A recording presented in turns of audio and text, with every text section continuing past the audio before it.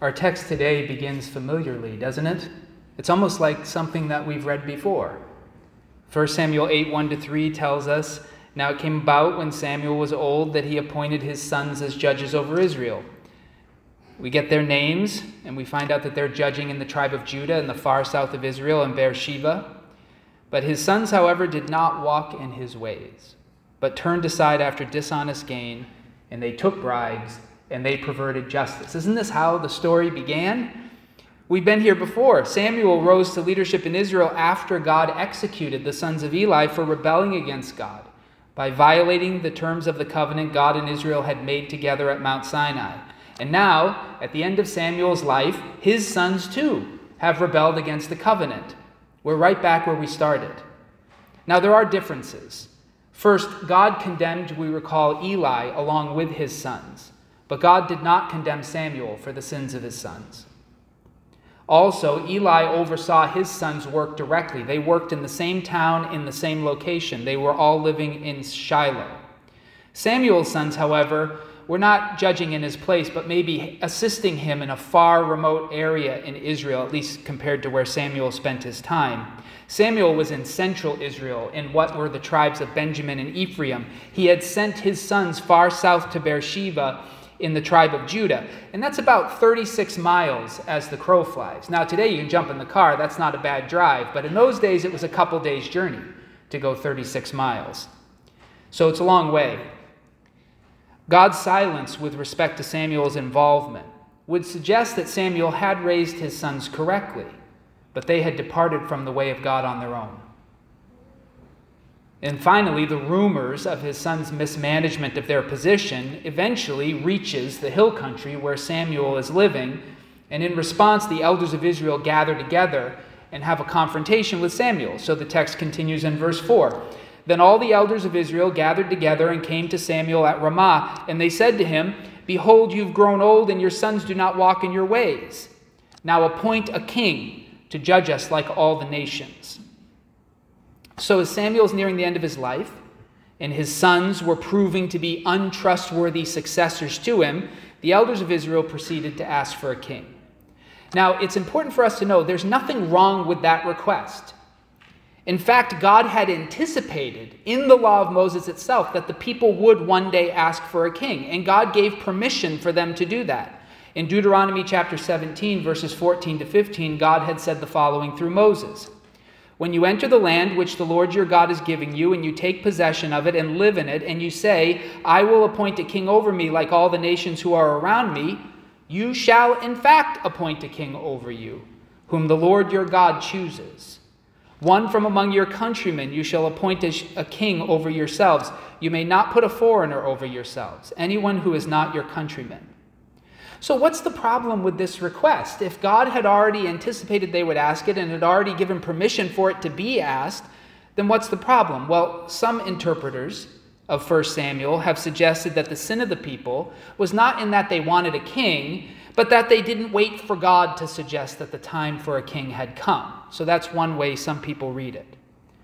However, I agree with commentators. These are just one that I was reading this week, a commentary by Keel and Delitzsch, that the book of Deuteronomy seems to have, do you agree, put the request for a king in the hands of the people. It doesn't say when God decides time for a king. It just says when you ask, you shall have one, right? So to my reading, the request for a king was anticipated by the covenant of Sinai.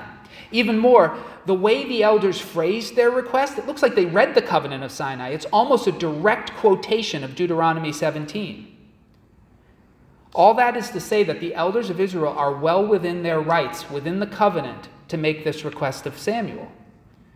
So given all that, we might expect Samuel to be fine with it. But he's not. That's not how the story progresses. In chapter 8, verse 6, it says, "But the matter was displeasing in the sight of Samuel when they said, 'Give us a king to judge us.' And Samuel prayed to the Lord. And the Lord said to Samuel, 'Listen to the voice of the people regarding all that they say to you, because they've not rejected you, but they've rejected me from being king over them. Like all the deeds which they have done since the day that I brought them up from Egypt, even to this day, in that they abandoned me and served other gods, so they are doing to you as well. Now then, listen to their voice. However, you shall warn them strongly and tell them of the practice of the king who will reign over them.'" So why are Samuel and God displeased with a request that the law of Moses says the people had every right to make? Well, it is possible, I guess, that Samuel did think that his sons would inherit his position, and he was offended that they wouldn't. That's possible, but I don't think that's likely. Up until this point, throughout the period of the Judges, the leadership of Israel was not passed down in family lines. It never had been. So it seems strange that Samuel might have thought that that would happen in his case. In each case, God chose up the leaders who would lead. However, when God responds to Samuel, it is clear enough that Samuel did take this request personally. God assured him, "Don't worry, they're rejecting me, not you." So my suspicion is that the request of the people was to get rid of judges altogether. They were done with this season. They didn't want any more judges. Now, if you were the last judge, would that offend you? Like if I was leading in this congregation for however long Samuel led, 40 years, long time, right? And then the people said, everything's been great, but no person from Massachusetts will ever lead in this congregation again. Would you take that I would take that personally. And that seems to be what happened for Samuel. It must have been hard to hear that the people he had given his life to serving decided at the end of his time that they never wanted to be in that situation ever again. After having lived under Samuel's leadership, the elders decided no more judges. They wanted a king. I think it would have been hard not to take that personally, and it seems that Samuel did. But God was also displeased with their request. But God's reasons seem to be different. As we discussed earlier, the covenant of Sinai had made room for the request of the people for a king. So technically their request was lawful. But God's displeasure in their request was not because they were violating the law of Moses. God saw through that lawful request to the heart of why they were asking. Apparently, Israel didn't just want to be free of judges per se, but they wanted to be free in some way from the leadership of God. In other words, their request for a king was a lawful request to ask God to back off. Their request may have been faithful to the letter of the law, but it had violated the spirit of the law. After all, the way they said it was, "Samuel, you appoint a king over us." And that is not what the law said. The law said God would appoint a king. Maybe a godlier request would have been something like, "Samuel, we would like you to ask God to appoint a king over us." But that's not the way they said it. And we might think, well, it's just semantics. It means the same thing. But apparently to God, he knew that their phrasing was more than just semantics. It was deliberately phrased. Now, if we continue in Deuteronomy, when God talks about what a king should be like, we find the rest in Deuteronomy 17, beginning in verse 16. This is what God described. "In any case, he's not to acquire many horses for himself, nor shall he make the people return to Egypt in order to acquire many horses." Obviously, Egypt is the place horses are being bred, right? "Since the Lord has said to you, you shall never again return that way. And he shall not acquire many wives for himself, so that his heart does not turn away. Nor shall he greatly increase silver and gold for himself. Now it shall come about, when he sits on the throne of his kingdom, that he shall write for himself a copy of this law on a scroll in the presence of the Levitical priests. And it shall be with him, and he shall read it all the days of his life, so that he will learn to fear the Lord his God by carefully following all the words of this law and these statutes, so that his heart will not be haughty toward his countrymen, and that he will not turn away from the commandment to the right or the left, so that he and his sons may live long in his kingdom in the midst of Israel." So God is delineating what role a king should play in Israel. The covenant of Sinai had made clear that this king who would rule Israel would not be at all like the kings of other nations. The priority of this king was not to be military might. That's the horses thing. Nor the accumulation of wealth or power. That's the silver and gold. The priority of this king was to be the fear of the Lord and the leadership of Israel in remaining faithful to the covenant of Sinai. That was to be the role of this king. But this was not the king for which the Israelites were asking. How do I know? Well, Samuel describes the king they're asking for. Look at 1 Samuel chapter 8 now in verse 10. "So Samuel spoke all the words of the Lord to the people who had asked him for a king, and he said, 'This will be the practice of the king who will reign over you. He will take your sons and put them in his chariots for himself and among his horsemen, and they'll run before his chariots. He will appoint for himself commanders of thousands and commanders of 50s, and some to do his plowing and to gather in his harvest and to make his weapons of war and equipment for his chariots. He'll also take your daughters and use them as perfumers, cooks, and bakers. He'll take the best of your fields, your vineyards, and your olive groves and give them to his servants. And he'll take 1/10 of your seed and your vineyards and give it to his high officials and his servants. He'll also take your male servants and your female servants and your best young men and your donkeys and use them for his work. He'll take 1/10 of your flocks, and you yourselves will become his servants. Then you will cry out that day because of your king whom you have chosen for yourselves, but the Lord will not answer you on that day. Now, Samuel's warning about how this king was going to behave sounds nothing like the king described in Deuteronomy 17, does it? This king will have many horsemen. Didn't Deuteronomy just say he wasn't supposed to have many horses? This king will take many daughters into his service, but the king in Deuteronomy was not to take many wives or concubines. This king would also tax the people heavily, but the king in Deuteronomy 17 was not supposed to make himself wealthy. So why the disconnect? Well, God knew that the people were not asking for a king like the one described in Deuteronomy. They had had one very much in the person of Samuel, and that's not what they wanted anymore. Their response to Samuel's warning makes that clear. The story continues in 1 Samuel chapter 8, verse 19. Yet the people refused to listen to the voice of Samuel, and they said, "No, but there shall be a king over us, so that we also may be like all the nations, and our king may judge us and go out before us and fight our battles." Now after Samuel had heard all the words of the people, he repeated them in the Lord's hearing. And the Lord said to Samuel, "Listen to their voice and appoint a king for them."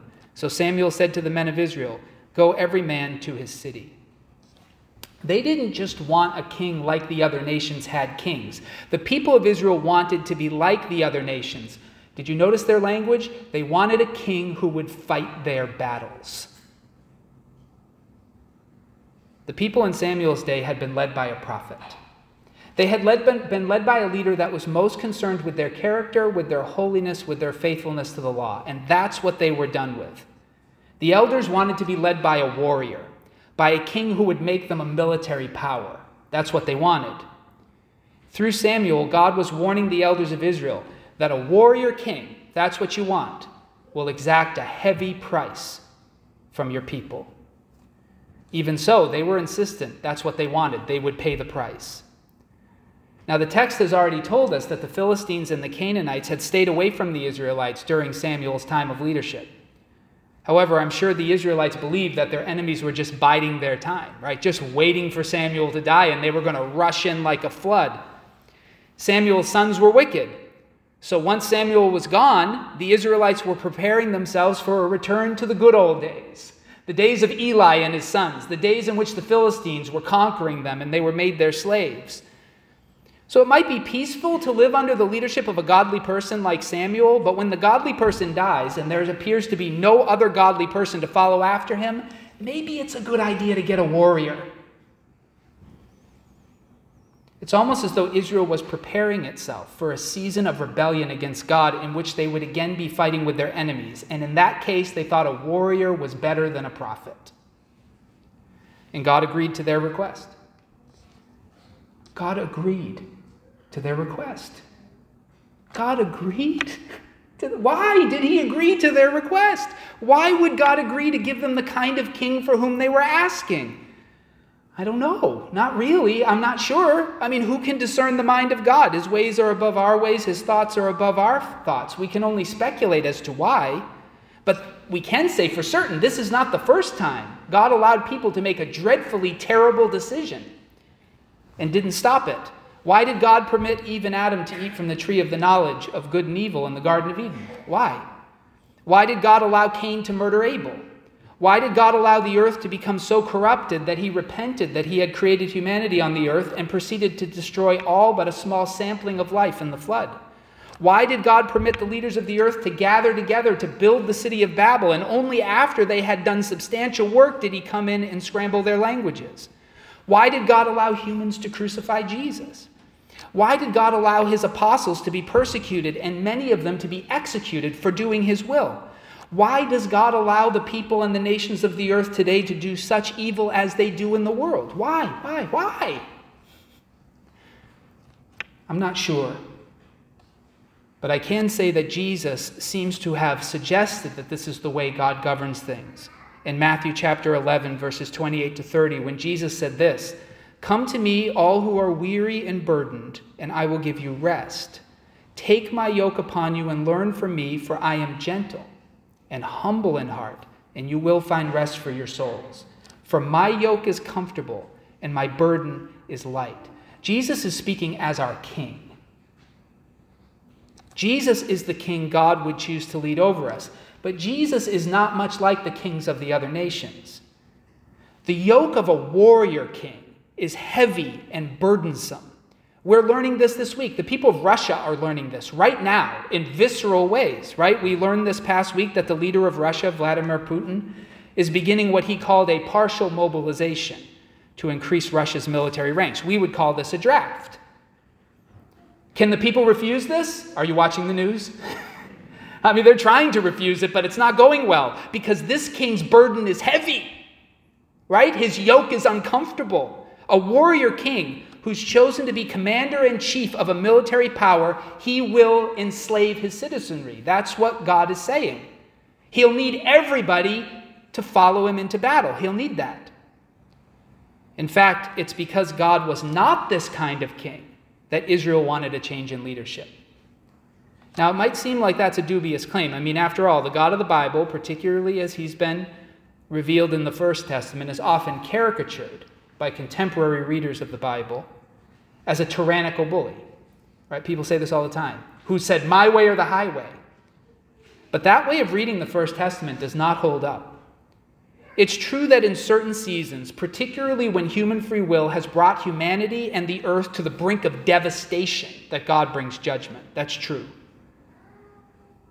But before he brings judgment, he pleads with his people to repent, to change their direction.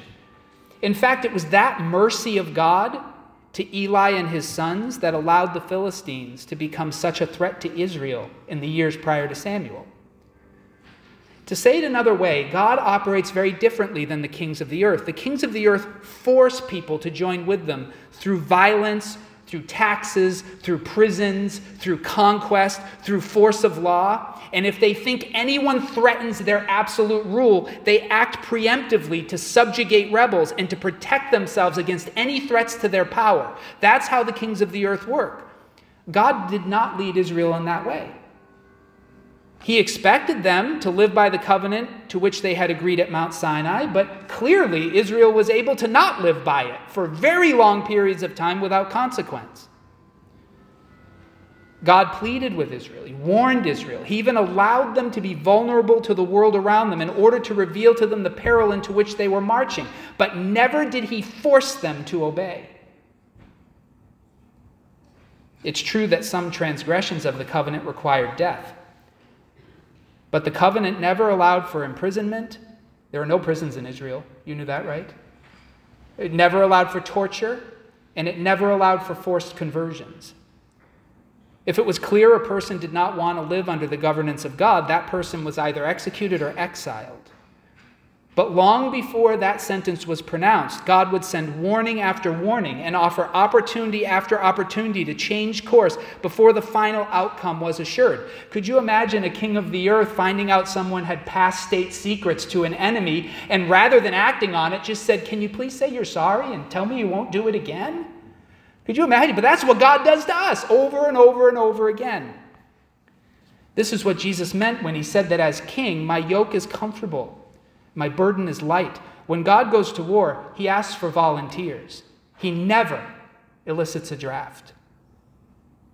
Why? Well, because God's not like a king of the earth. He can bring victory with any number of people and any quality of people. If 5 90-year-olds agreed to go to war and God was with them, they would win. So God doesn't have to draft anybody. It's a voluntary thing. Now, that's not to say that joining God's kingdom doesn't come with any expectations or responsibilities. Far from it. It comes with many. But it does mean that God as king will always accept a refusal and allow us to walk away from him and his kingdom. If there aren't enough soldiers, You remember David only had 600 soldiers when he was going to recover the people who had been kidnapped from the town of Ziklag, and 200 of the people didn't even want to go. And David said, that's fine, we'll take the 400, and he went and won. Because God doesn't care about the numbers. You remember Gideon had this huge force, and God kept whittling it down. He said, that's too many, you'll take glory for yourself. So God doesn't need to do that. Now the question for us is, why did God allow Israel to enslave themselves to a line of warrior kings? Because that's essentially what they're doing here. Why did he allow it? Because they asked. Because they asked. We have to choose to be part of God's kingdom. If we want to be like the other nations, then God will acquiesce to our request, and he will place us under their jurisdiction. Following the God of Abraham, Isaac, and Jacob, who became flesh in the person of Jesus, is risky, and many people don't want to do it. Our God does not always lead us along paths we would have chosen to walk. Jesus embodied this reality fully as his submission to the will of the Father led him to a torturous death on the cross. Jesus' apostles, too, found that God is often fighting battles that we're not interested in fighting, and that God is willing to lose battles that the nations of the earth are always fighting to win. This is why Israel wanted to be like the other nations. Throughout the period of the Judges, Israel had suffered greatly because of the covenant of Sinai. Now, it's true that it was because they refused to live by it, but still they suffered, and they wanted a leader who was one of them, who would fight for them whether they were godly or not, whether they were faithful or not. A king who was so much a nationalist, who so believed in Israel that even if the people were decrepit, he would still go to war for them. That's what they wanted. They wanted a king who would fight for the country and for the throne, not for the holiness of the people. They no longer wanted to follow a king who was fighting for their character. Security was more important to them than character. Prosperity was more important than holiness. They wanted a king who wanted what they wanted, who wanted power and security and fame. That's who they wanted, and they were willing to sacrifice any amount of freedom to get that kind of leader. The more things change, the more they stay the same. One of the deepest objections to Christian faith is often aimed at the way in which God rules the nations of the earth. After all, Psalm 22, verse 28, for instance, says, "For the kingdom is the Lord's, and he rules over the nations." So God's in charge, right? Nobody else is in charge. It doesn't matter where we live. It's all God's, right? Well, that's not actually right. In Psalm 22, that very psalm, earlier, it began differently, and Jesus actually quoted from this psalm on the cross. Psalm 22 begins with the words, my God, why have you forsaken me? Far from my help are the words of my groaning. My God, I cry out by day, but you do not answer, and by night, but I have no rest." The reason the writer of this psalm was having that experience is because they lived in the kingdoms of the earth. So later he professes a future time, a future hope when God would rule over all the nations. And that's a prophetic hope, one that will be fulfilled in the second coming of Jesus. But it's not one that's presently realized. Just as in our passage in 1 Samuel 8, at present God has given the nations of the earth to the kings and the leaders and the governments that they have chosen. Only the kingdom of the heavens is ruled by Jesus right now. The earth has been divided up by God. He is the creator of it. And jurisdiction has been given to the leadership which the people of the earth have requested. The current shape of the earth is not due to God's leadership. The current shape of the earth is due to the leadership we have chosen and enacted on the earth. As the psalmist has declared in Psalm 115:16, "The heavens are the heavens of the Lord, but the earth he has given to the sons of mankind." Even as Christians, we live much as the people of Israel did when they were exiled into the kingdom of Babylon. They were citizens of another kingdom, but they lived under the jurisdiction of the Babylonian kings. That's how we have been described. We are citizens of the kingdom of the heavens where Jesus is Lord, but we've been scattered into the nations of the earth as salt is scattered into meat. The world as we now experience it is a world that has rejected Jesus as Lord. Its shape and form are as the people of the earth have made it, not as God would make it. And as God answered the request of Israel for a king, he's granted our request as well. Now, in closing, we should be aware today that many in our culture have even begun to profess and to adopt, and to some cases wish for a world that is atheistic. Now, in that case, people are not only asking for a king to make decisions when they don't like God's decision, but folks like that are imagining a world without God at all. And God may very well be receiving it as a prayer for him to leave completely. Now, if he were to do that, those of us who know the scriptures know that if God were to do what the atheists are asking for, to get out of their business and leave them alone and leave them to nature and their own knowledge, then the whole world would collapse. We would all return to the dust from whence we came. But God promised he wouldn't do that. That's a prayer we know he won't answer fully, because he told Noah he would never again give all life to the waters. Remember? That's the sign of the rainbow. But it does seem to me that in our day, God is allowing us a small taste of the world, as the atheists have described it to us. A world without God. What do you think? Is it safer? Is it better? Do you like it? If you're tempted to imagine a world without God, remember always that life is unnatural. It was imposed on the universe by God. The natural state of the universe is chaos, lifelessness. If God were an illusion, if that were true, then there would be nothing rather than something. There's an old song. Do you remember it? I can remember it being sung. Nothing comes from nothing. Nothing ever could. If God were an illusion, there would be nothing rather than something. We must learn from Israel's mistake. And it's the same mistake that all nation builders in history have made. We must not imagine a world in which God is not king. And in order to fight against that, you and I have to return to God. We have to confess that Jesus is Lord, and we have to begin to live in his kingdom, even though right now we do not live under his jurisdiction. The kingdoms of the earth are headed to destruction. One day, and this is what Revelation is all about, God will return, and Jesus will be enthroned on the earth, and he will rule over all the nations. That's the prophetic hope. But right now, he has allowed us to live in the kingdoms we have chosen. And you may not think you've chosen it, but if you have not made Jesus Lord, and you're still living under the values and the principles that the world lives by, then you are asking for the kingdom in which you are living.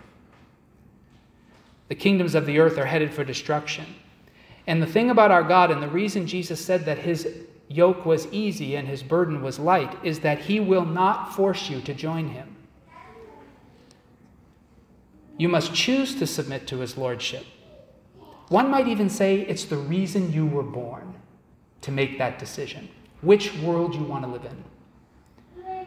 His kingdom is not of this world, which is plainly to be seen. You won't find it in any constitution on the earth, in any government, in any system, no matter how well-intentioned the people or how godly their endeavor. His kingdom is not of this world. His kingdom is in the heavens.